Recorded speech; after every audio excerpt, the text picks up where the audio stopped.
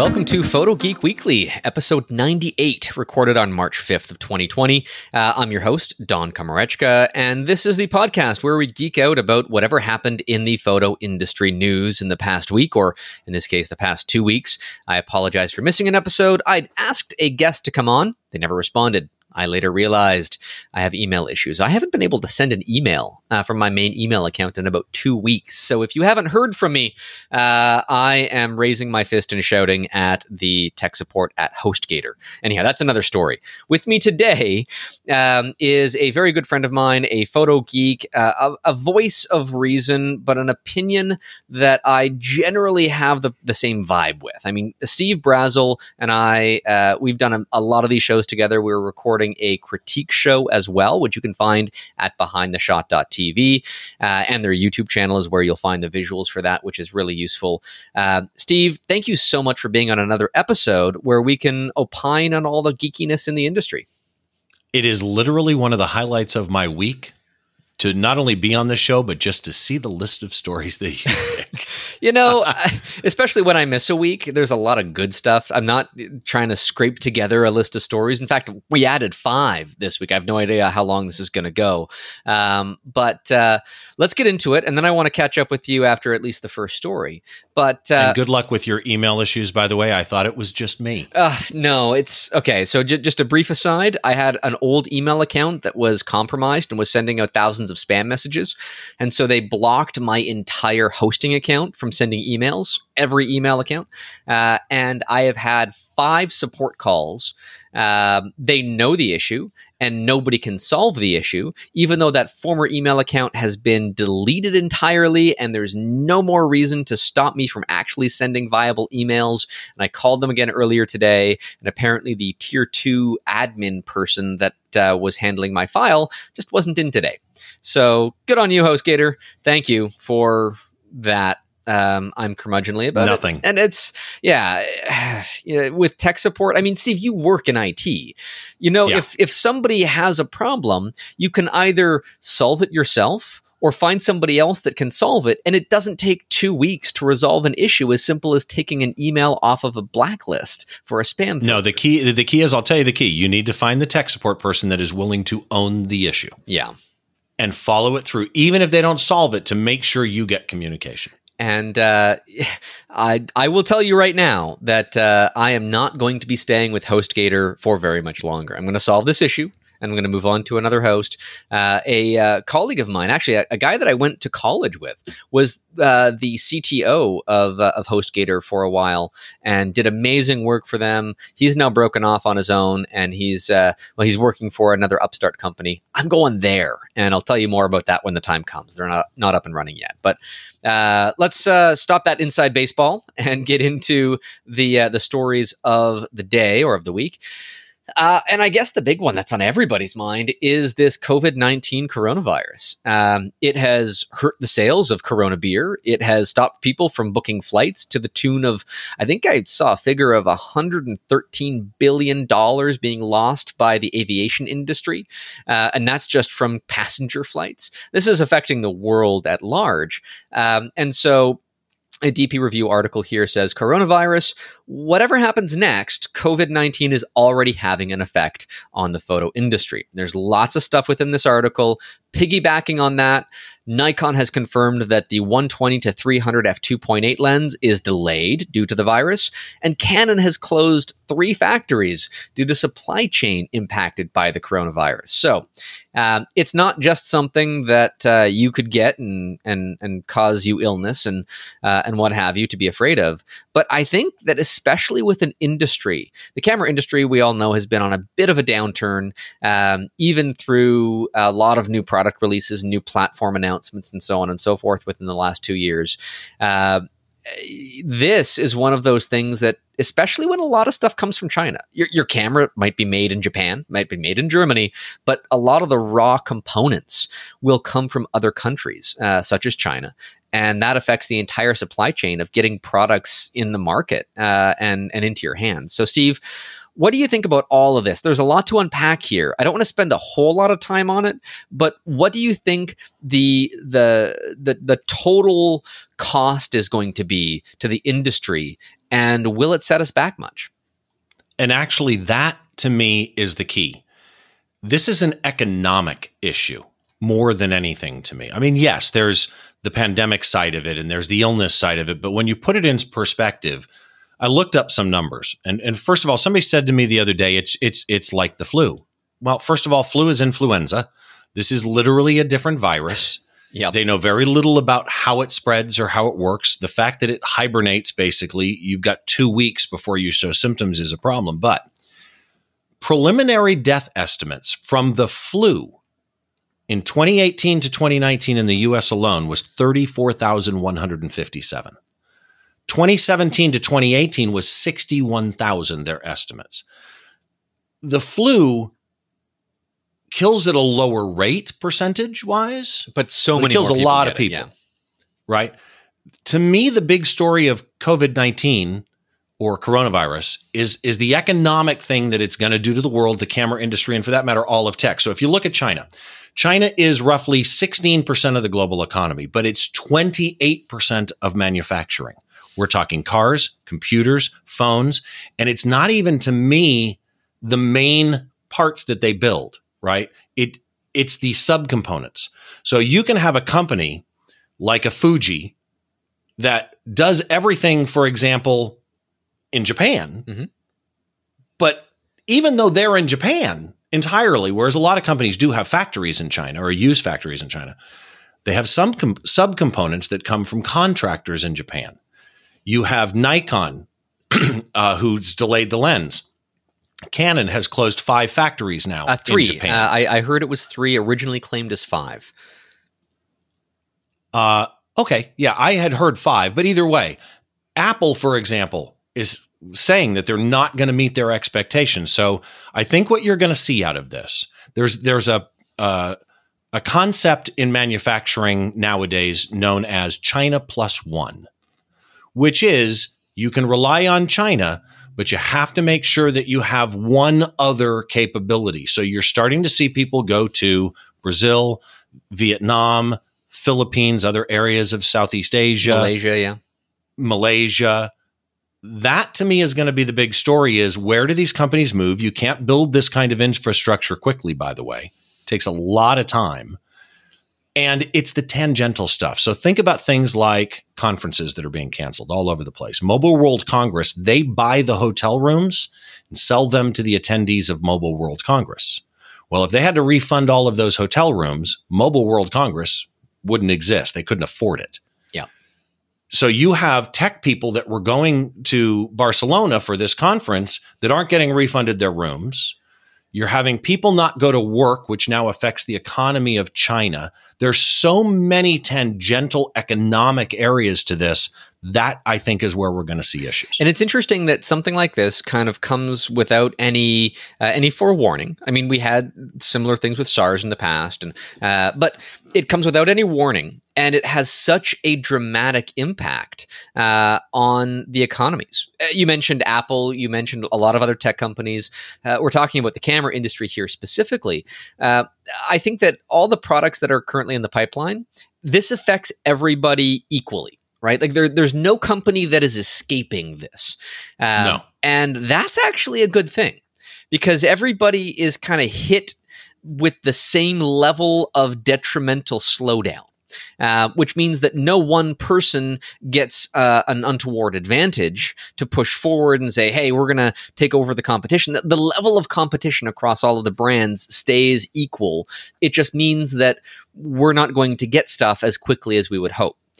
Which actually could play into our favor in some small way, because the manufacturing of product is what is being hindered right now, but not the research and development of products to the same level.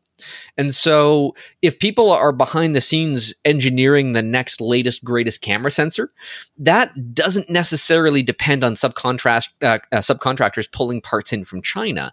That's more of an in-house kind of thing. And yeah, in a lot of countries. Because technically that's not manufacturing, that's research and development. That's right. And yes, there are companies all throughout Asia and Japan that are, people are working from home and so on and so forth. It's not full steam. But it would be interesting to see if products are delayed because of manufacturing constraints, and then I don't know, maybe possibly enhanced as the virtue of new products being available for the new manufacturing process once things continue. I don't think that's really going to be the case outside of maybe an outlier or two, but for the sake of new products being slow to come to market, I think this is just a blip.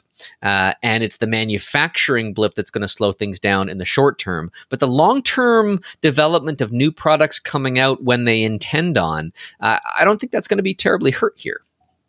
Well, and I think the long-term effects are going to be companies are now going to look at, we have all our eggs in one basket. So yes, it's inexpensive to build in China unless you can't get your products. Yeah. So people are going to start now. I think companies are going to start building infrastructure in other areas so that they are not so reliant. And by the way, I think I said Fuji and I meant to say Sigma is entirely in Japan, then gets components from China, not Fuji. But I think that's going to be the thing. Because think about if this were to happen in North America, where all of these factories have to close to try and prevent the spread of this. Now, all of those workers, again, like 5 million workers or something like that that are related to production of Apple products, all of those jobs are home to try and prevent spreading it, which means they don't have money in their wallets. Yeah. They're manufacturing jobs. That down the road is also going to affect them paying their bills, the company being able to charge the people they give components to.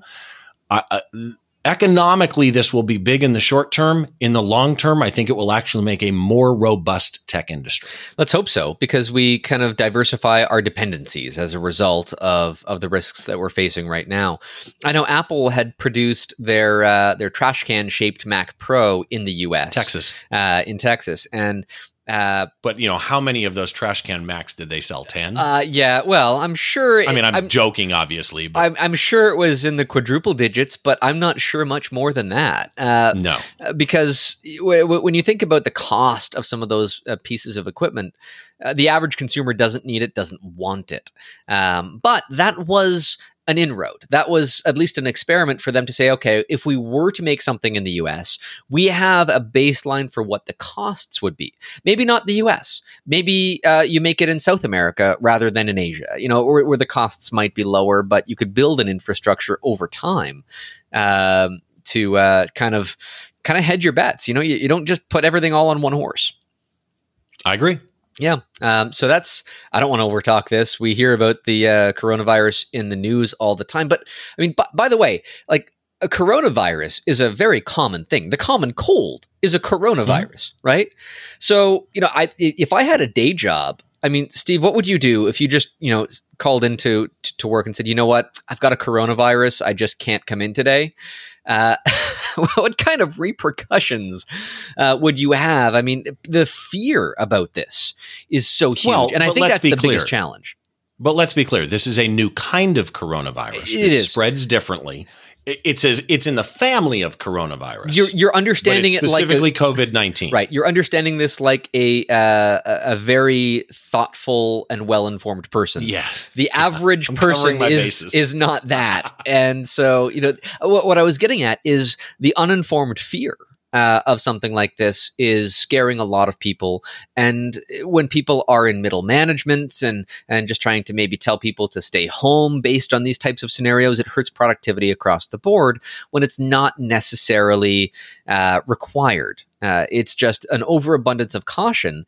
And I get that. I mean, you want to be cautious, but I think that right now we are seeing that fear turn into something, it's manifesting itself more than the actual virus in terms of the economic impact. I agree. All right, carrying on. This one kind of, I didn't expect, but I'm not surprised. And so this was reported on Petapixel. The Sigma FP, which is their current modern camera with the L mount. It's their very first, to my knowledge, that does not use a foveon type sensor. It uses a standard color filter array Bayer pattern sensor. the camera will get cinemagraphs, 120 frames per second raw video, and more in a major firmware update. So they're talking about summer of 2020 for this. And this kind of comes on the heels of a few weeks ago, Sigma announcing that their proper full-frame Foveon sensor, it's on the back burner. They don't know when they're going to fully cook this thing. So they weren't even saying 2020. So they have no timeline for that new, their groundbreaking technology within that. So their only product, I'm guessing that they took a bunch of engineers off of designing firmware or the software element of that new product. If the hardware is not there, don't let these engineers sit idle. Focus them like a laser onto the FP to just make it as good as it could possibly do. Take as much of that hardware processing power and prowess as you can and hold nothing back. So I think that's where they're starting this kind of process from, and they're well along. If they're saying summer of 2020, we're now in March, that these features are pretty well in development, and they're not just putting the polish on now. There's still a lot of work to do. But what do you think about this whole mentality from Sigma? First of all, I like what Sigma's doing here. So it's March. Before this version 2 comes out, they are releasing a version 1.02, March 18th, that has improvements and fixes, and then summer of 2020 comes version 2.0 that has these 6 new features in it. I have a friend who actually shoots, it's not the FP, it's a different one, but shoots a Sigma camera, and he loves it for, he's a tour photographer, and he uses it for backstage portraits of artists, just like random things. And I just like the fact that they are taking the time to really, arguably aggressively, come up with firmware fixes and new features for their cameras, right? I mean, it's not Canon, it's not Fuji, it's not Olympus, it's so on and so forth. It's Sigma. A lot of people think of them for their lenses. A lot of people, I know people who would not know that Sigma makes camera bodies. Yeah. So the fact that they are aggressively pursuing things that are very interesting, you know, the RAW Cinema DNG. Yep. 120 and 100 frames per second. No, that's only in full HD. That's not 4K at that frame rate. But for most people, that's absolutely fine. Cinemagraphs, though. I mean, who would even think to put cinematograph in a body? HDR. So, well, hold on, Steve. Describe what is a cinematograph. So a cinematograph, and you can get Plotograph, and there's a number of other apps you can do cinemagraphs with. And a cinematograph is a partially moving photo.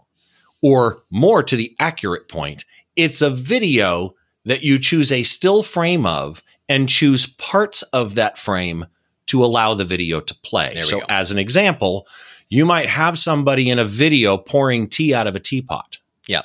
You freeze the frame on them holding it, but you allow the pouring liquid to play through the video. So all you see is somebody that's not flinching, not moving, not blinking, nobody's moving, but it's a constant flow looping video of the liquid. So that's a cinematograph. To put that on a camera body is interesting, but here's the big one.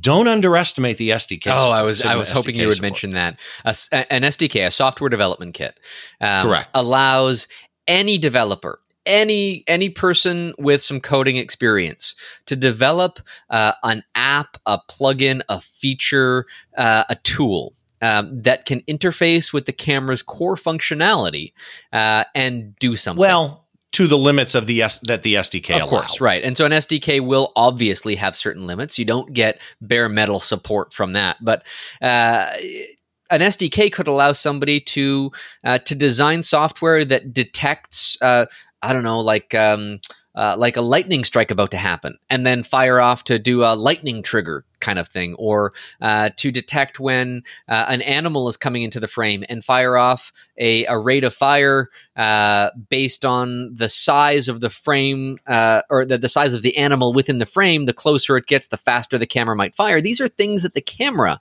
wouldn't be able to do. There'd be menus upon menus upon menus. But if you wanted to set one of these things up as like a trail cam or something, you wanted to set this up to photograph lightning, to do just about anything that is off the beaten path, that is not going to be included in the camera software to begin with, then you can find a third-party developer that can look into this SDK, program something, and add extra features to the camera.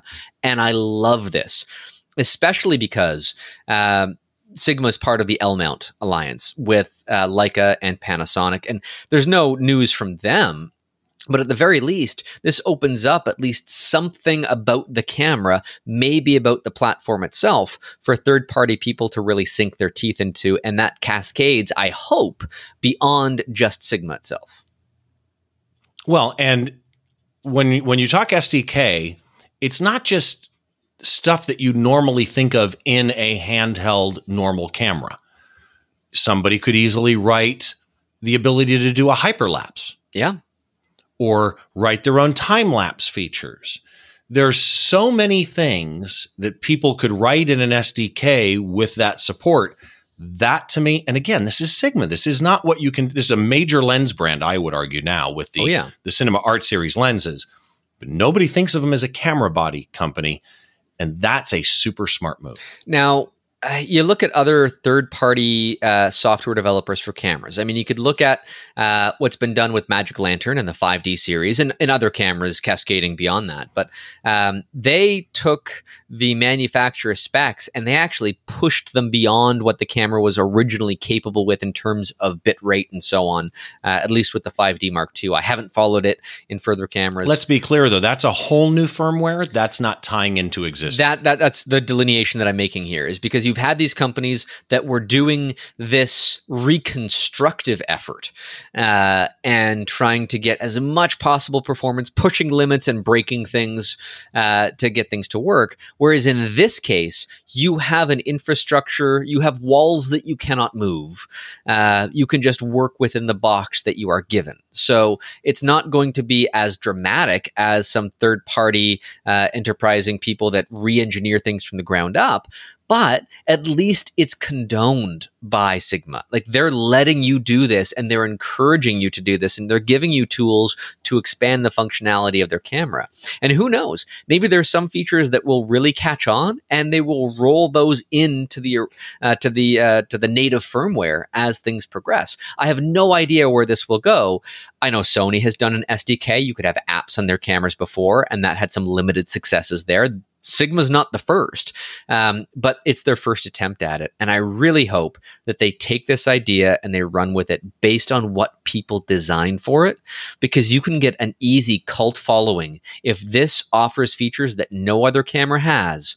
Even if it's just 100 different niches, it's 100 different small markets that you are now adapted to. It's a number of photographers that can experiment and creatives that can experiment and play. Exactly. And piggybacking on this, Panasonic has updated its L-mount lens roadmap with 2 new primes. But much to my chagrin, they have dropped the 100mm f2.8 macro from their current lineup. Now, it's not to say that it won't come in the future. I'm still hopeful for that. But you're trading 2 lenses for 1. 2 lenses that are primed. So they're probably more appealing if you have a solid infinity focus to whatever their f1.8 lenses. In their current lineup right now, we're waiting for a 24, a 50, an 80, as well as a wide-angle zoom, a standard zoom lens, and a telephoto zoom lens based on what this roadmap says. And we have no real details beyond that. But as a macro photographer, I kind of have to swallow this a little bit. Because if I'm sacrificing that, which I already have a whole bunch of macro lenses, and they don't benefit from the latest advances in autofocus and image stabilization and so on and so forth.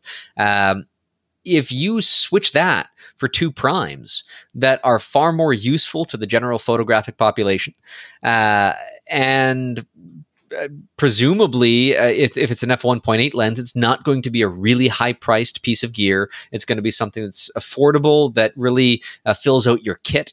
I'm okay with this. What do you think? I agree, but the first of all, the 85 1.8, if you're shooting Panasonic, that's going to become your go-to portrait lens.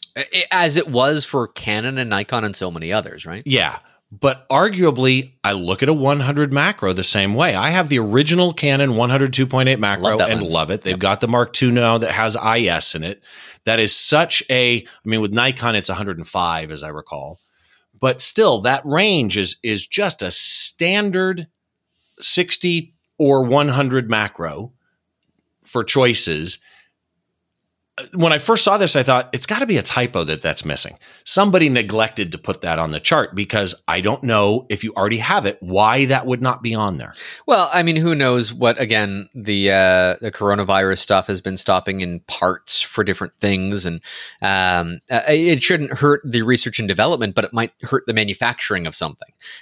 So you never know. It's my hope that, hey, they've got a prototype and they're thumbs up on it and said, okay, we're just going to have to wait on this a little bit. I don't have any knowledge on it, but I do know that I've started to get some native L-mount glass from other parties. I've got a TrioPlan 100 that's in a native L-mount now.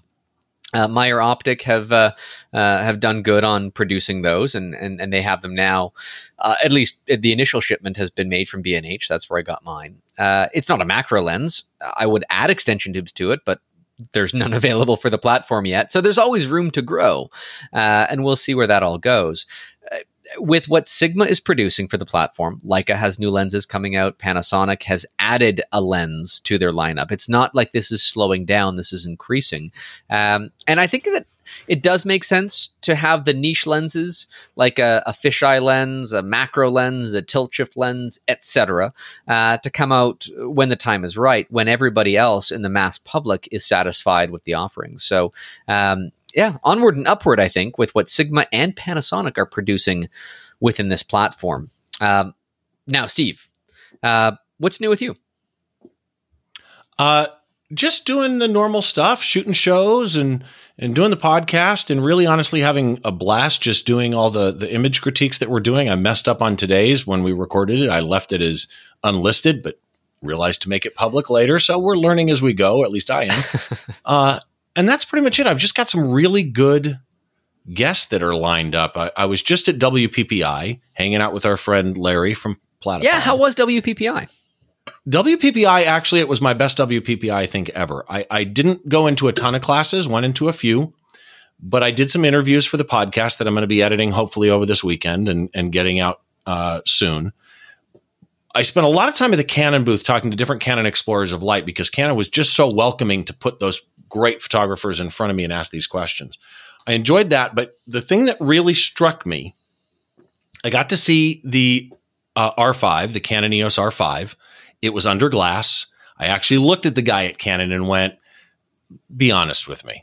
It's an empty body, right? He goes, oh no, it turns on.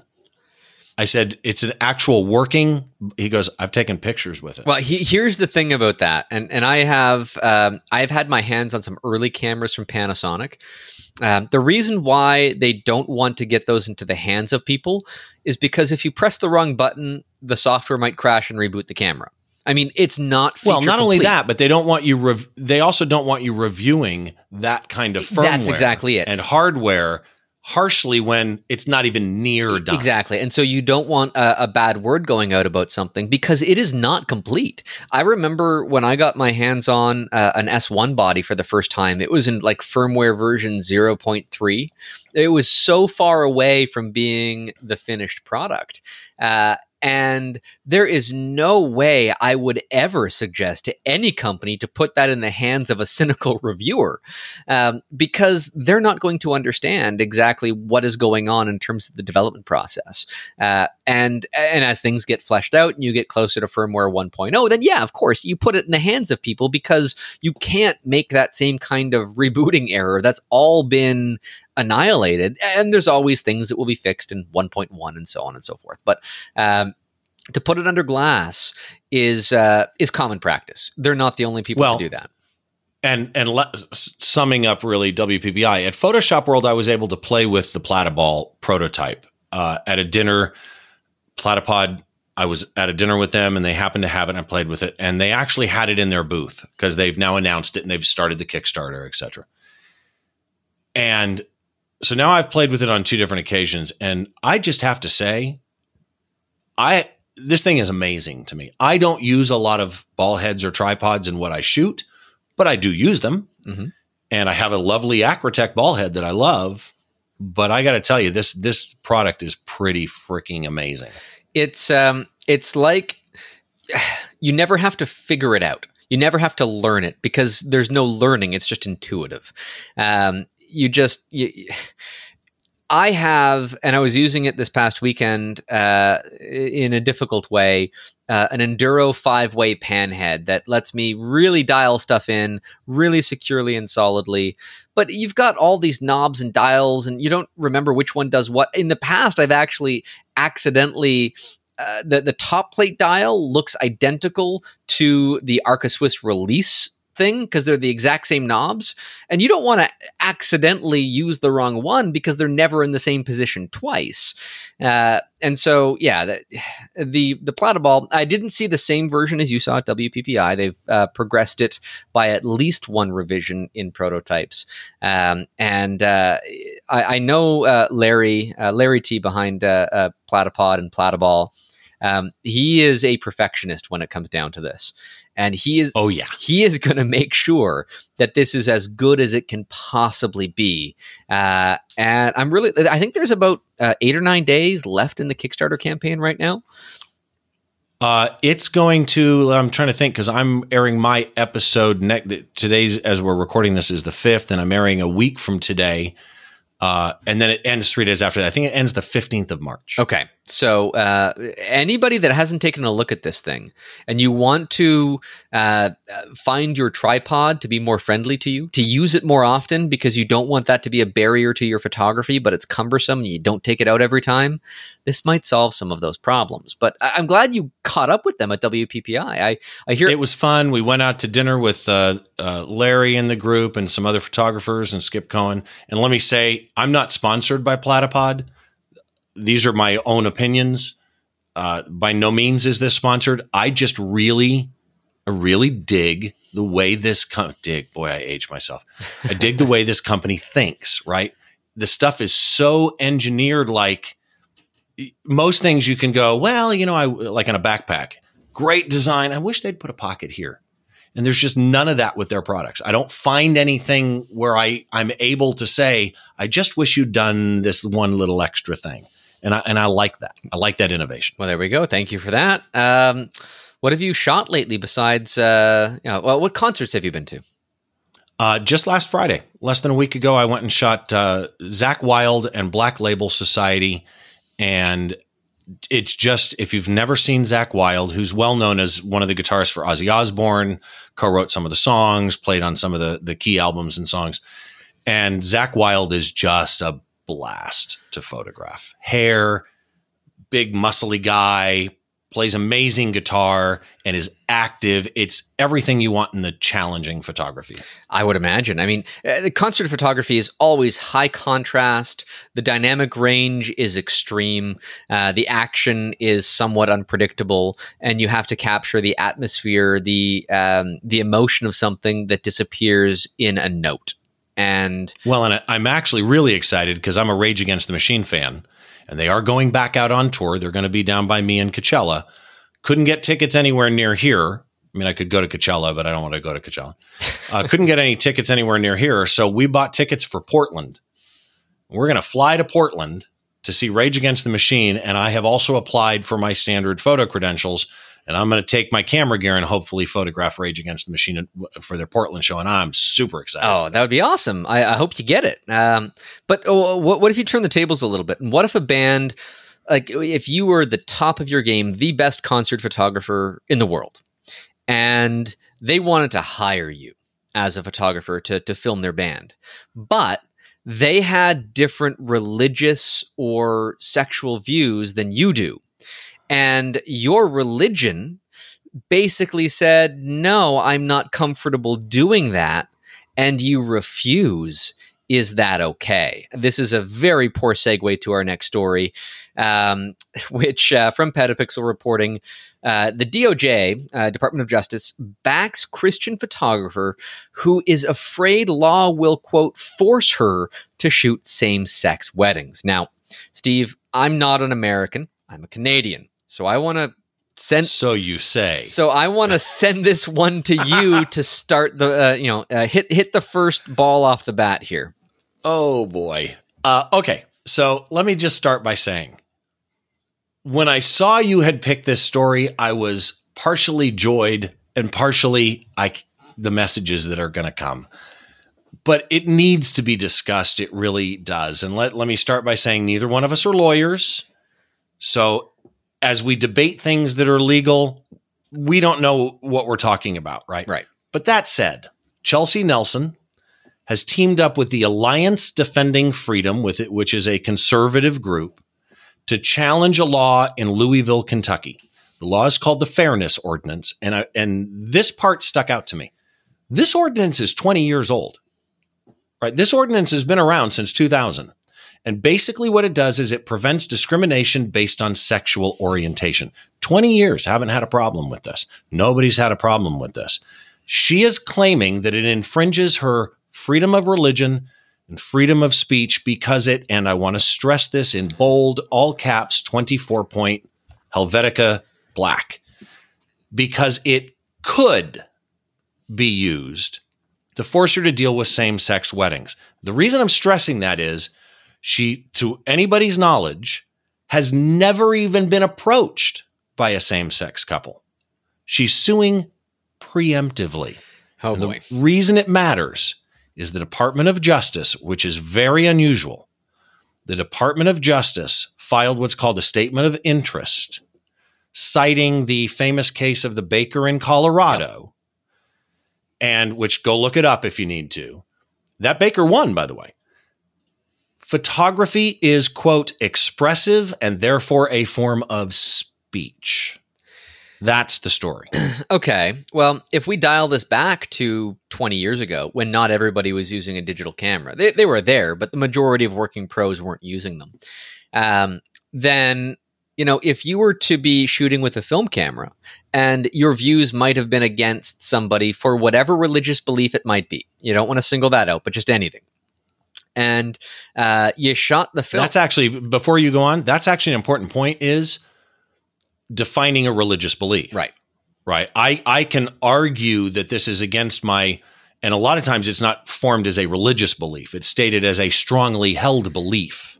Okay, but Steve, let's kind of play this on an unusual way here. If you go back to Leviticus, and I think there's some other place in the Bible that says this, if you are wearing clothes that are made of two different fabrics simultaneously, say like wool and cotton, well, that's a sin. It's against the whatever, and I'm paraphrasing here. I don't have the exact passages in front of me. I know I've read them at some point, but that's not okay.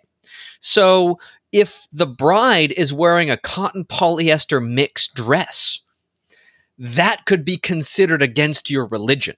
I mean, if you dial it all the way to that, it doesn't have to be about sexual orientation. They could take this in so many different directions. But to go back to my point, I want to just mention about the film era, because the images might have been shared with close family. They might have been made in frames on their wall. They wouldn't have been posted on social media. Social media wasn't really a thing back then, at least not what it is today. And so the images created by a photographer in that era would have been taken. They, artful or not, they could have simply been technician work. If you call all photography art, well, what do you call a crime scene investigator with a camera? What do you call an X-ray technician? These are all photographs in a roundabout way. The X-ray. My gosh, that's a great example. What if I'm an X-ray tech? I'm taking a picture. And what if I find out that you're of a sexual orientation I don't agree with? Right. I'm not going to take your X-ray. I mean, you could take this so many ways. I did weddings, DJ'd weddings for 18 years.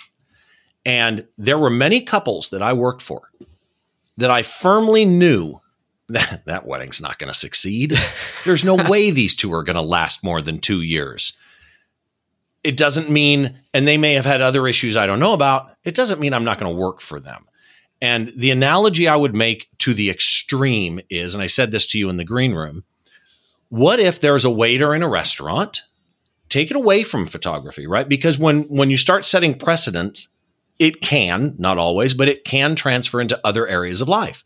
What if there is a waiter who is a devout Nazi, doesn't wear it on the street, but is in his head. Well, Nazi isn't head. Technically a religion, put that in play, but still. But it's a strongly held belief. Right. Right. And what if they don't want to wait? And we've already addressed this in the law. They don't want to wait on somebody that's Jewish. They don't want to wait on somebody of color. Right.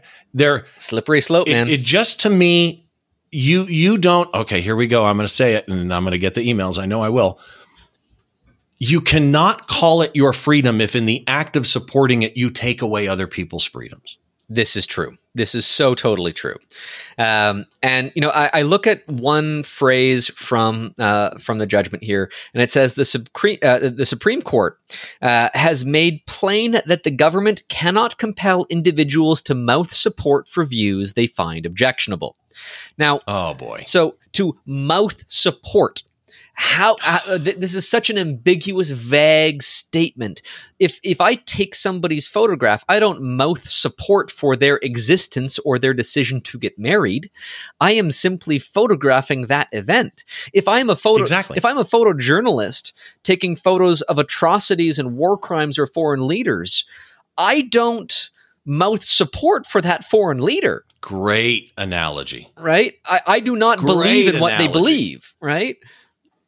Yeah, no. You know what? That last one is a perfect example. And I take, by the way, when I shoot concerts, there are times that I'm at a concert and I'm not allowed to use any of the pictures based on a contract that I sign, a photo release that I sign, until I get approval from the band.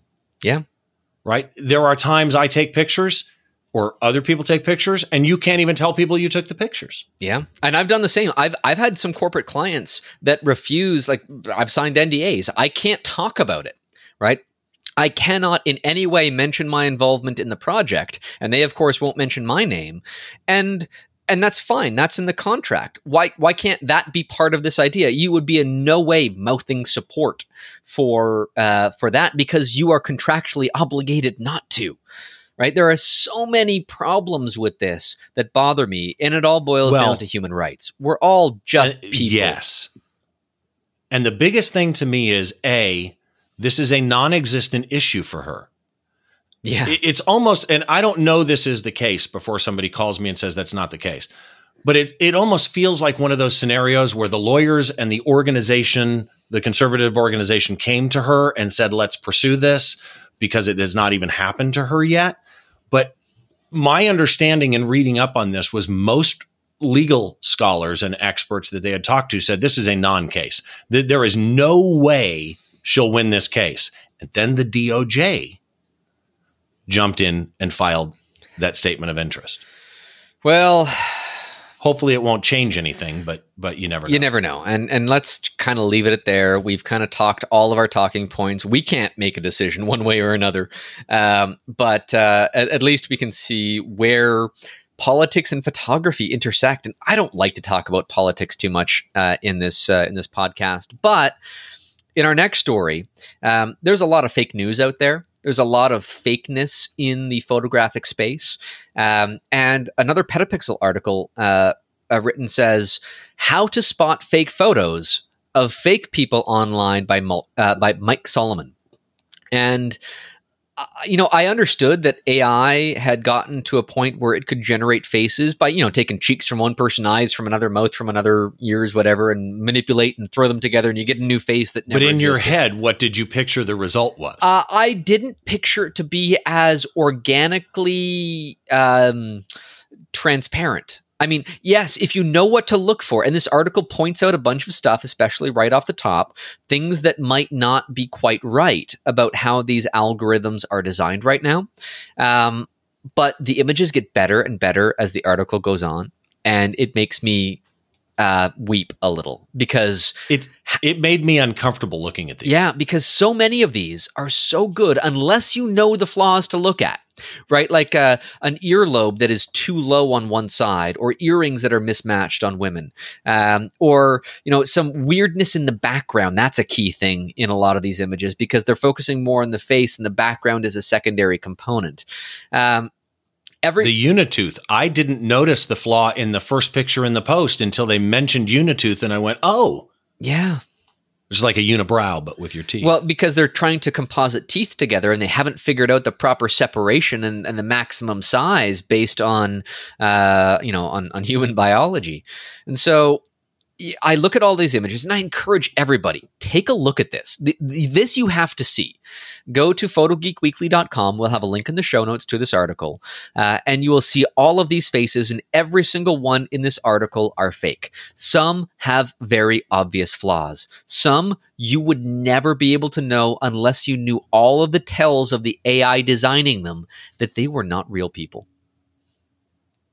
Yeah, it was, again, I pictured AI created people as being this weird patchy mismatch of body parts or facial parts. And before I looked at the article, I'm like, all right, I know what this is going to be. And then I got there and it's like, wow, these are really shockingly good. What was interesting to me was, and they show you examples of where it might have been taken from that you ended up with this artifact, but apparently the AI is often training on people that are on a stage giving a talk with like a headset mic. Yes. And you see this weird artifact like this, like purple tumor on this one guy's chin. Exactly. That clearly is not real. It definitely defines him as a cyborg. But the AI just thought that was okay because that's where a microphone would have been from people on a stage. Exactly. The problem here, and the other thing it stressed was, go ahead. No, the problem here, Steve, is as soon as we point these flaws out, the AIs can now know that that is a flaw, reprogram. Well, they don't reprogram themselves yet, thank God. But the people making these AIs will... That you know of. Well, let's hope we're not there yet. There's one behind you. The idea of this technology getting better from where it is, it's going to happen. There's no question about that. Yeah. And an article like this that points flaws or points fingers at the flaws of every issue that these algorithms have, that's just fodder for the engineers to chow down on and make better algorithms. Which, for the right purpose, is great, but we all know that technologies get used in ways that they weren't originally intended. Well, these are stills. Wait until this becomes video, right? Exactly. What's interesting is the flaws almost all related around, not all, but almost all related to symmetry. Yeah. You mentioned the earlobe. You can see it when somebody has glasses on. Sometimes there's two eyebrows or two sets of eyelashes. It doesn't understand symmetry. Now that, and I'm sure they already understood it, but the more you think about that, I'm sure that's correctable over time.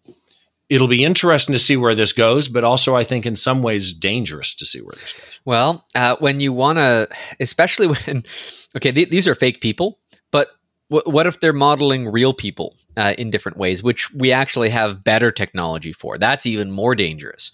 Right. But what if you have like a total fake person that becomes an icon in some way? They're puppeted by anybody. They're not a real person. It sounds science fiction. It sounds Black Mirror-ish. But I don't see that being impossible within the next decade. And with the political climate always, in an election churn and so many of it will be misused. So there it is. Faces that you see, never believe them unless you know the person personally and you were there taking the picture. Because if you weren't, it's hard to believe what you see anymore. And you haven't noticed that I have 3 eyes and only 1 earlobe. Yes, well, that is the magic of science there for you, Steve. But across races, across genders, across different skin tones, it all matches. It's all so perfect, and it's believable. And the majority of people looking at photographs will not question it in any way. I love when we dig into the critique show and I find tiny little things, you do too, like halos around certain elements or things that have been pushed too far, things that have been cloned incorrectly that we can spot as photographers, and we tell people to do a better job at that. Those people are, of course, being better photographers. But if you train a neural net to do the same thing, then you end up with... I welcome our robot overlords. I cannot do anything but that because they will surpass us in almost every way. Yep. Yep. Just hopefully not in my lifetime. Okay. We have a rare opportunity to do a fifth story because I figured some of them might be a little bit fast, and I just couldn't leave this one off the docket. A video from Matthew Stern says the Lomopod #1 is the, quote, worst camera he's ever tested. Steve, what is the Lomopod #1? First of all, it's the worst camera just on name. Yeah. Lomomod #1. Lomomod #1 is a cardboard, do-it-yourself, build-it-yourself, medium format camera. But again, I want to stress, this is if IKEA decided to make, the cardboard backing stuff that goes on the back of your dresser, that's one of those components that you put on. If they decided to cut that material up into little puzzle pieces that you stick together tongue and groove style to make a camera, what could possibly go wrong? And then on that camera, they put a lens that you can fill with liquid, different liquids to create different effects. So you could put beer in there, you could put iced tea in there, you could put water in there, and just create these different effects. That's what the Lomomod #1 is. And again, medium format is interesting. But the key part as we go through this story to keep in mind is it's cardboard. Yep. And, a liquid lens is not a new thing, and it could in fact be quite revolutionary if done right. If you could inject more water into a membrane that changes the shape of the lens, you can then, especially in a complex lens format, instead of just moving lenses around, if you could dynamically change the shape of lenses, you could make much better zoom lenses as a result from that, right? There is merit to that technology that is so horribly misplaced here. Yeah, and when you get into the details, so he had 2 cameras at least that I know of. The first one took him 2 hours to assemble. The parts didn't fit together properly. The back wouldn't close properly. So then he decided to build the second camera. On the second camera, he built it. The image quality, was bad, but there's a film advance wheel, also made of cardboard. So the film advance wheel in the second camera broke. So now he can't advance the film. He was able to take the film advance wheel from the first camera that the back wouldn't close, put it on the second camera. The silver lining in this story is he actually did like some of the images. Well, I mean, once you've done this entire process, you have to fall in love with something about it. I mean, you can't just hate all of the time you've wasted. And so I think that there's a bias related to that. I don't think any of the images are exceptional in any way. You wouldn't put your artistic efforts into creating a wonderful image with this camera as the tool to do so. But if you ever had the desire, Steve, to build your own camera from core components, well, I mean, a lot of people have made shoeboxes into cameras with a pinhole, and they've produced images that are arguably better and more reliably exposed than what this camera can produce. So the Lomomod #1. I kind of want this camera now, not because I want to use it, but I want to sit it on my shelf of anachronisms. I want to sit it next to my Lytro lipstick light field camera. I want to sit it next to some of my 3D lenses and 3D cameras from yesteryear, just to say, yes, people actually thought this was a good idea. And that's it. If I ever shoot it, I would break it. So it would just be a prop to put on display. It's the camera equivalent of a coffee table book. It's a coffee table camera. Well, a conversation piece at the very least. It's a piece of sculpture that you have made yourself, but it's as much of a sculpture as it is coloring in a page of a coloring book. It's not really worth your efforts, but it is fun to see that somebody tried to do this as a company. And who around the table of executives to create this product, how was everybody in unison to say, oh yeah, this is a good idea? Yeah, isn't that a meeting you want to be in? Oh, I would love to have that. First of all, the guy who had to pitch it, right? and I got an idea. We'll make it cardboard. And everyone going, oh my gosh, Don, that's brilliant. Yeah. Yeah. And not one, there had to be one person that went, you sure about this? And you're fired. No. Yeah. Okay. Well, we can't talk much more about that, but check it out. Check out the video of this camera.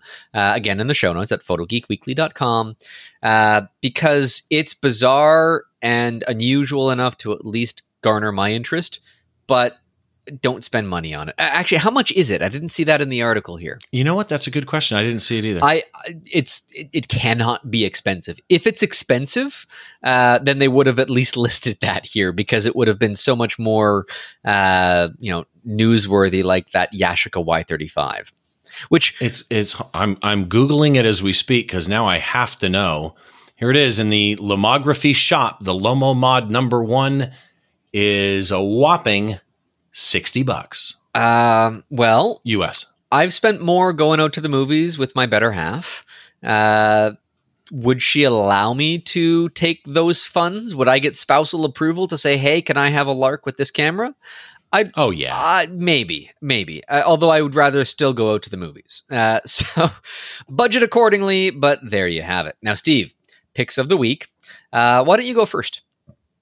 So I'm going to change my pick of the week from what I sent you, because my pick of the week was going to be the Plattiball. Well, we talked about it. We fawned over it, and we should, because that is a product that I should reiterate. Go check it out. Plattiball.com.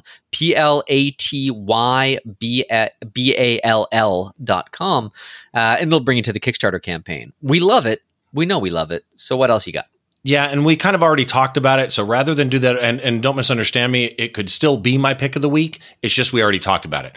So instead, I'm going to change to something just completely off the wall. When I photograph concerts, I carry 2 camera bodies, but I carry 3 lenses. I have to have a way to carry that other lens. So I might have a 16-35 or a 15 fish on my left camera. And on my right camera, it switches between the 24-70 and the 70-200. When I'm switching lenses, I need to have a place to drop it and grab the other one. And I use a think tank belt system. I've heard of this. They've had a few of them. What do you use? What do you find the most effective? I have 4 pouches on my think tank belt. I have the thicker padded belt, but the pouches come in 2 forms. The pouches come in thick padded pouches. I don't like those for me, and I'll tell you why. I'm in a crowded photo pit, and they retain their round shape even when they're empty. And so they get in the way and they hit things. Then they have the soft-sided pouches that are just Velcro lids. And the soft-sided pouches, when there's nothing in them, you push on them and they collapse to almost flat, which is nice. And I carry 4. I carry a 70-200 pouch on my right front pocket on the belt, and with the think tank belt. And that usually has the 70-200 in it. On my left hip, I carry more of a 24-70 pouch. So if I have the 24-70 on, I have a pouch to dump that one in. Then get the one out of the other pouch. I have a drop zone. But then on my right back hip, I carry their beverage pouch. And sometimes if it's an all-day festival, I put a Gatorade in it. And it has 2 pockets on the side. I put my business cards in. But for a normal festival where I'm not there as long and I don't need a beverage with me, I keep spare batteries, memory cards, cleaning cloths, my earplugs, that type of thing. And then on the left hip, I have a pouch, which I don't always carry on me, that is their flash pouch, that you can carry a flash with you if you need. And for me, rather than carry a shoulder bag, which hurts your shoulder when you're wearing it all day, which is what I used to do, this puts the weight on my hips, takes it off my shoulders. It's extremely comfortable, and I love my think tank. It's accessible. That's the thing, because if you have it all in a bag, you got to take the bag off. Or, if it's a sling bag, you can, flip it around and so on and so forth. But it's still far more work than having everything accessible. As you mentioned, you have a drop pouch. Sort of like you're in programming and you're switching variables. You got to have a place to put one before you pick up the other. And so in that context, it makes perfect sense. And I had looked at this kit and it made a lot of sense to me, but I don't shoot anything that would make sense to use it. So it's not for everybody. But if it is useful for you, concert photography, event photography, anything, press photography, photojournalism as well, where you need to have really quick access to switch equipment, a wedding photographer could use this quite exceptionally well. Then there you have it. What is the cost? I don't remember. It's actually not very bad. But one of the other things I love about it is we don't wear, or at least we shouldn't wear, backpacks in a photo pit because it's busy and you turn around and your backpack hits somebody's camera lens. Yeah.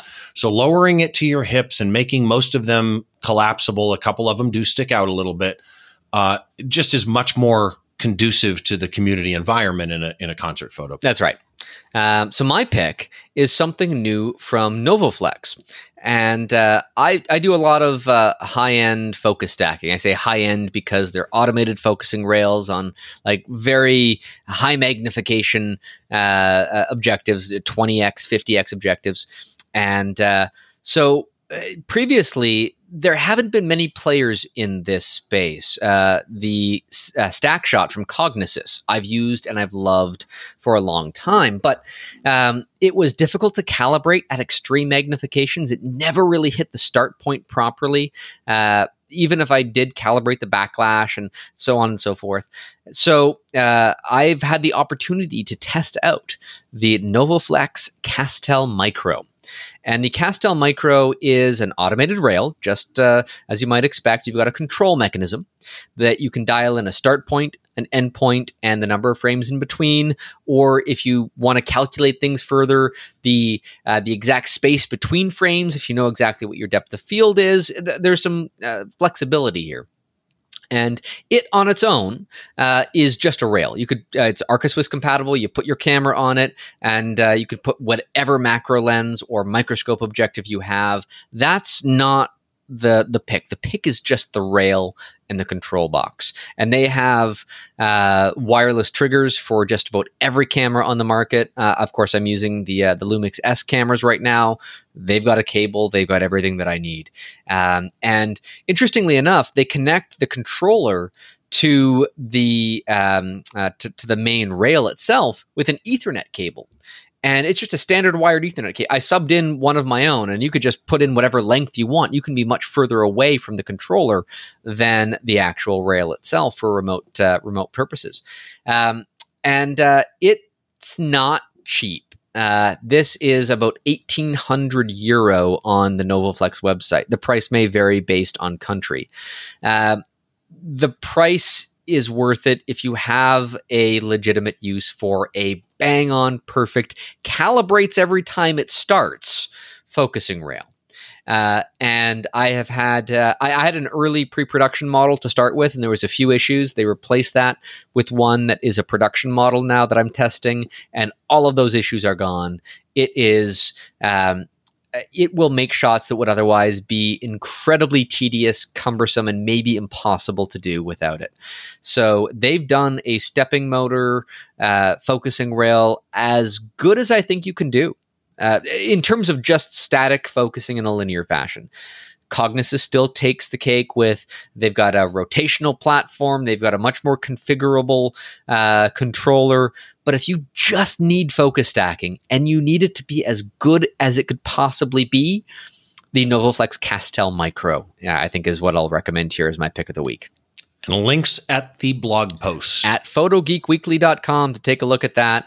And you can gear yourself up. They actually have, and I'm testing this as well, a tube lens specifically designed to be used with Michutoyo Plan APO microscope objectives, which are sort of the workhorse, the go-to microscope objective for photo purposes in this space. And they'll say, I'm starting to lose my ability to speak at this point. They will sell you the lenses as well, from like 1x all the way up to 50x. But if you put one of those lenses on that camera, you're guaranteed success on this focusing rail. So yeah, that is my pick. And Steve, we've been talking for a while, and I'm pretty tired at this point. We didn't mention it on the show, but we had some chaos at home where my daughter had some night terrors last night and leaded me to take her home from daycare early. And, the joys of parenthood and all that, which I'm sure you know. All too well. All too well. So with that said, we've talked the shop. Let's get out and shoot.